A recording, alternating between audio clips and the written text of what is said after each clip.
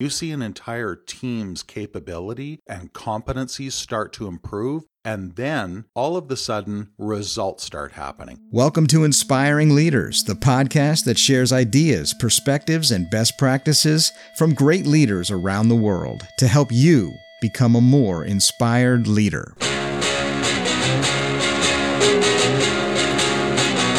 Welcome to the Inspiring Leaders Podcast, the show that helps you become a more inspiring leader. And with that first sentence, most of our regular listeners are likely thinking that something sounds a little bit different today. Yep, that would be me. I'm Dana Jansen, an executive and leadership coach, and today I will be your show's host as we turn the table on the show's regular host, Terry Lipovski. For the past few years, we've all listened to Terry interviewing many great guests on this show, probing into their perspectives on how to lead in an inspiring way. Well, I've been looking forward to this rare opportunity to put Terry on the hot seat to interview him about his perspectives on leadership. So Terry, I remember how we met. A few years ago, you asked me to be part of a group of coaches that had formed a mastermind group to help each other further grow our businesses and ourselves professionally.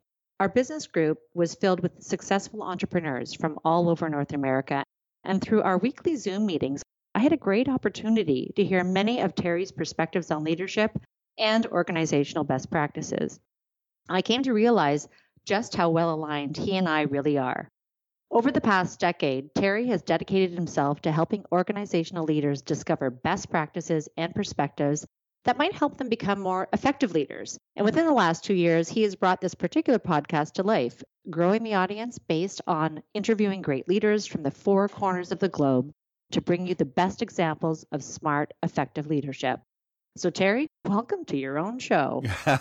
This sounds so strange to hear somebody else do an intro on this show. Dana, thank you so much for that wonderful welcome. All right, Terry, since you are now in the hot seat today, let's go with our first question. I'd love to hear from your perspective, who or what inspires you and why? I ask this to everybody who comes on the show. Yep. And I've had the privilege of hearing all these other great leaders talk about what inspires them. And I've had some time to really think about who has inspired me the most. And I think I'd like to say that probably one of the biggest inspirations I've had is a guy by the name of Bill Campbell. A lot of people out there are not going to recognize that name. And that's one of the reasons that he really inspires me. He's not in the spotlight. There's no books about him. There are no movies about Bill Campbell. But he just may have been one of the most influential people in the history of business, but most definitely in high tech. Why is it that we've never heard of Bill Campbell, but he's so influential? Bill Campbell was actually a football coach for Columbia University. He also, over his career, became the CEO of the financial firm Intuit. He served on a bunch of Silicon Valley boards.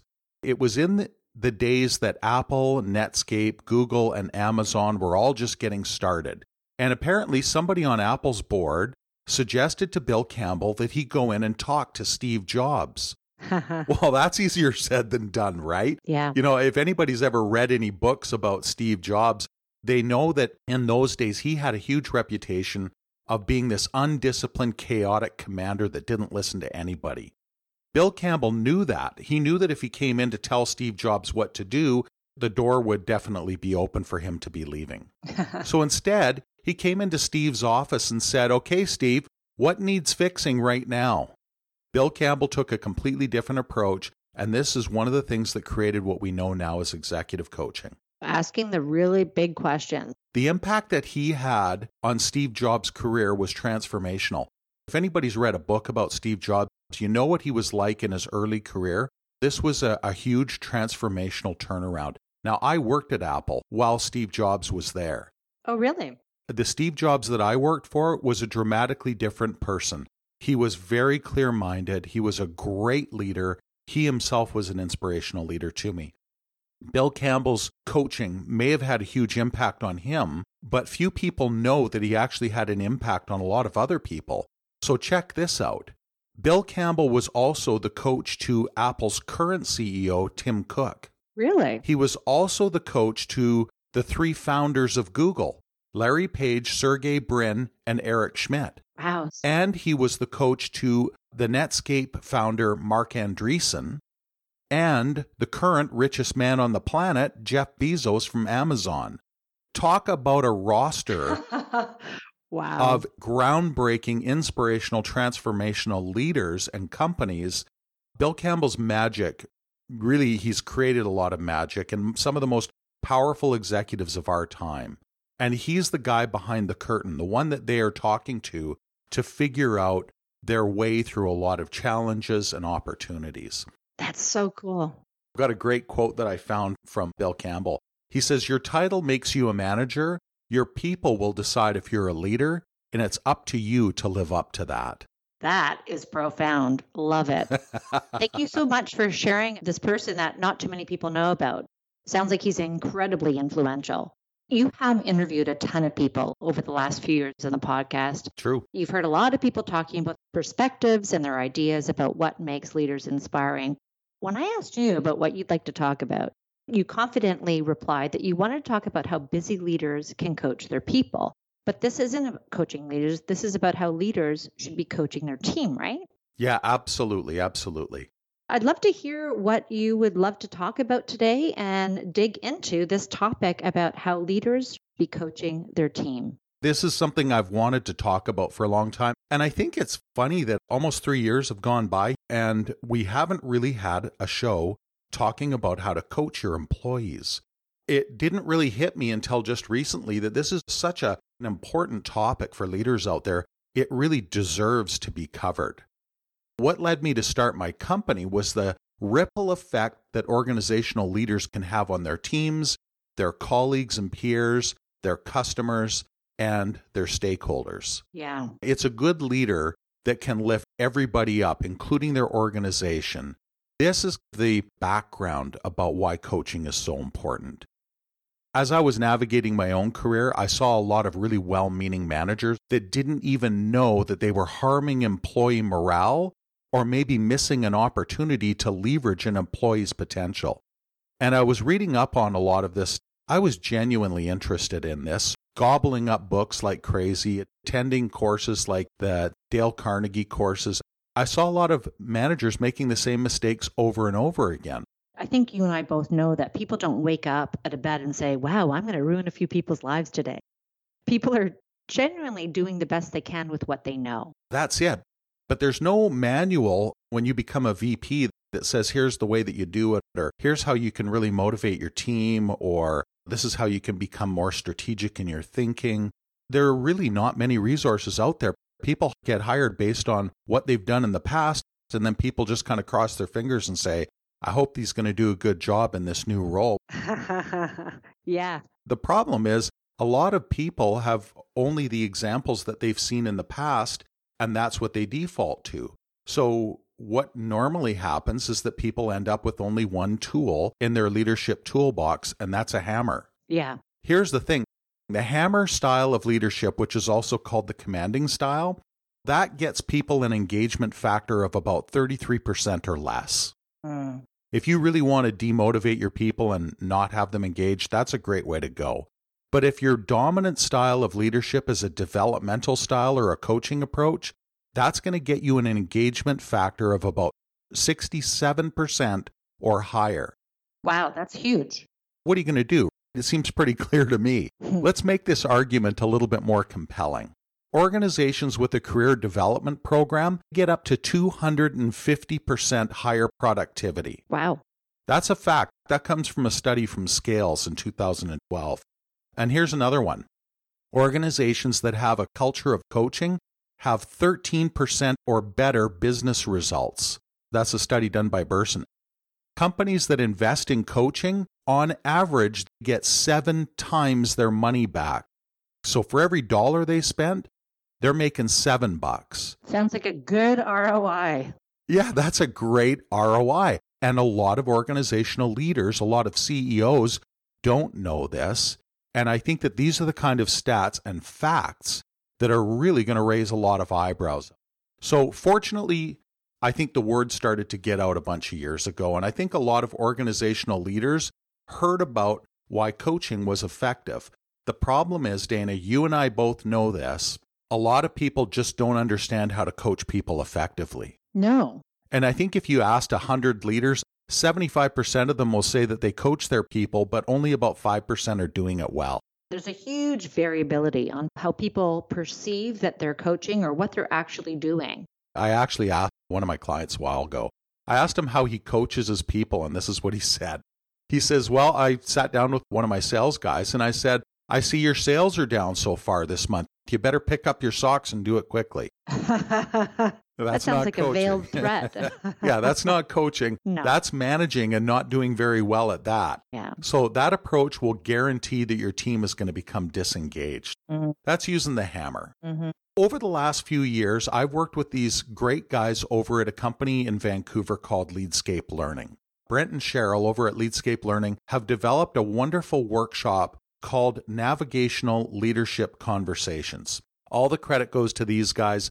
It is a brilliant program, and what it does is it helps busy managers learn the true best practices for coaching within their organization. Okay. Essentially, what this program does is it's a learn how to pay it forward program. You learn how to bring out the best in other people. So it's a 2-day workshop, and managers learn about the principles, mindset, and perspectives to make coaching effective. And then they get introduced to a 5-step coaching model that they can use with their direct reports. I won't have time in this show to get into the 5-step coaching model itself, but I think there's a lot of value in just covering off a couple of things about the mindset and the perspectives that are needed and that are indispensable to creating a winning development program for your own team. Sounds like this is about empowering leaders to be able to be their own coach to their teams without having to rely on external resources. I'm glad you said that, Dana. I think when I start talking about coaching for leaders or coaching for busy managers, I think immediately everybody defaults to thinking, oh, that means hiring a coach and bringing them in. No, what this is, these are tips and tricks that managers can use to coach the people that work for them. Or they could even use it to coach their peers or their boss. There are some really interesting ways of adapting this model and these perspectives and mindsets so that you're using it to your advantage for many different aspects of the interactions that you've got throughout your day. So applying it up, sideways, and down? Yeah. I'd love to hear more about this coaching mindset you're talking about. So I'll break this down into 6 pieces that I think are really going to put this into good perspective for people. Great. Let's start off with this. Coaching, as I've mentioned, it depends on a trusting and collaborative relationship. So you need a willingness to collaborate in the first place and in the process itself. And it's not possible to coach somebody against their will. So it all starts off with that trusting collaborative relationship. The second piece of this whole thing that makes this successful, this mindset that makes coaching successful in an organization, is focusing on the coachee's agenda, the employee's agenda, so that they can make it their own and they can internalize it. You need alignment of that agenda, but leaving that agenda up to that individual is very important because when they own it, they're going to be driving it. If you come down and you say, look, your results are not good, you better pick up your socks. Now that's all of a sudden that's the boss talking down to the employee. And we both know that that's not going to work. Absolutely not. So focusing on their agenda is important. And that kind of bridges into the next piece of this one. The third piece of the mindset that you need to coach your employees is to establish a peer-to-peer collaborative relationship. Peer-to-peer doesn't mean you're sitting behind your desk. It means that you're going out for a walk to coach your people, or that you're sitting down in a breakout room, right, where you're both on the same level and there's maybe a small table in the room, but so that you're at that eye-to-eye, peer-to-peer level, and you're forming a collaborative relationship. All of those co-words come into mind. Collaborate, co-create, cooperate. That's really what you're after, that peer-to-peer relationship. So don't talk down to them because that's really not going to be coaching. The fourth thing is, coaching works best when your people find their own answers. So this is why questions come into the equation. They're so vital and so important.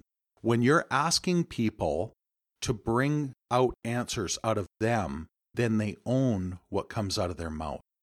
The more engaged they are in the solution, the more buy-in that you're going to see from them and the greater chance of success.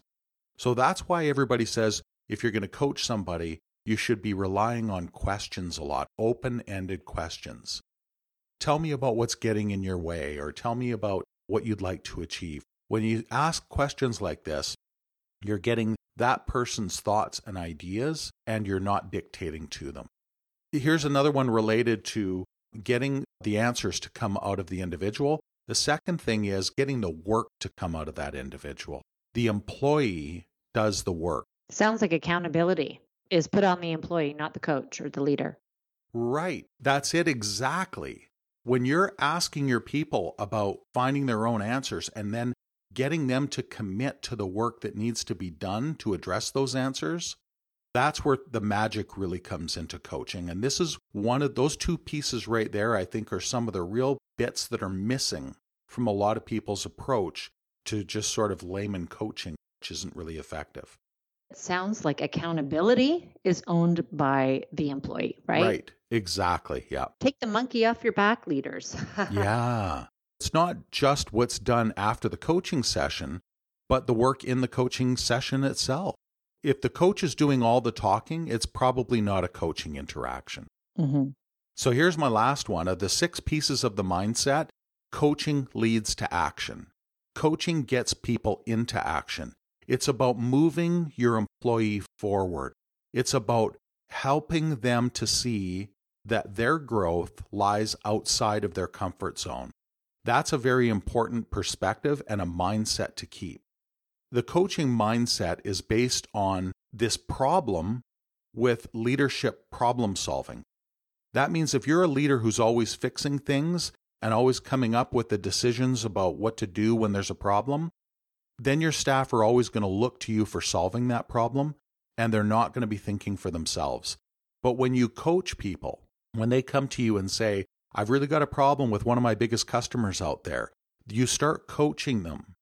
You start prompting your people to solve their own issues and challenges, bringing out from them what they think about something and what they think needs to happen. What's the best possible outcome out there? What do you think could be done to get there?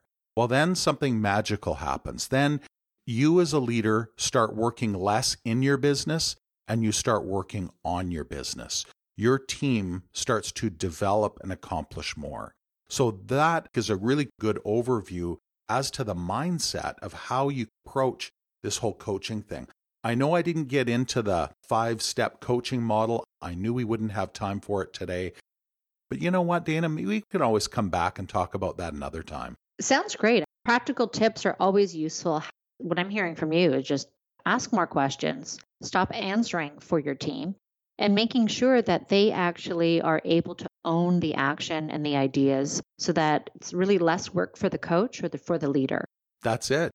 And that way, when everybody's starting to work on a few skills or a few abilities, new habits, all of a sudden you see everything starting to lift.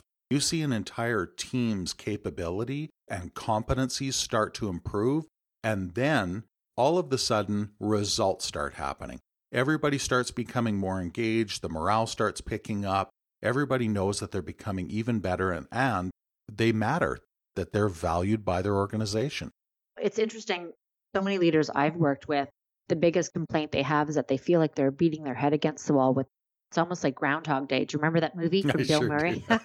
Where you're essentially like, oh my gosh, did we not just talk about this the last 10 times we got together? Yeah. Whereas if you use that coaching approach, you can actually make forward momentum. Yeah, that's true. That's very, very true. Well, thank you so much for sharing all about those 6 guiding principles or about the mindset of a true coach. Right. And we look forward to maybe hearing some future tips on how we can actually dig into some of the tips and tricks.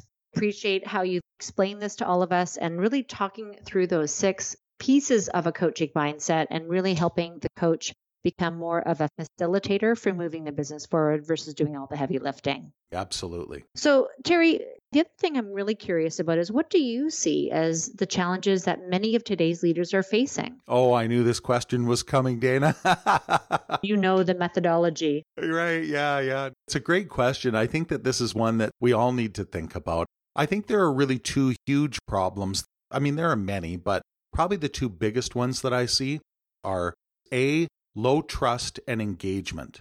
I think that that's really why this coaching methodology or this coaching approach within an organization, a manager coaching the members of their team is really, really important, because doing that with transparency and doing it with the right mindset is really what's going to get that engagement factor out there. It's going to build trust and engagement. And I think that those are two of the key things I see missing in so many organizations.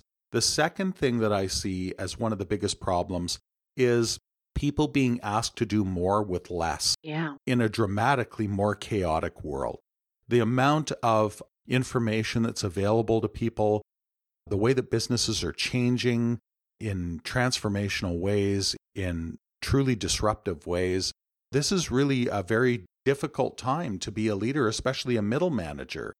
People being asked to do more all the time, stepping up and being more productive, I think that it can be very stressful. And I think that that's another great reason why something like this works, because the less you're having to work in your business and the more that you get to work on your business, I think a lot of leaders and managers are going to enjoy their jobs a lot more. Nobody wants to have more monkeys on their back. They've got enough. Yeah, absolutely. As we wrap up here, just would love to hear your perspective on what inspired leadership really means to you. It's really the summary of what I've heard from so many people. Every time I interview somebody on this particular show, I learn a little bit, especially when I ask this question about what does inspired leadership mean.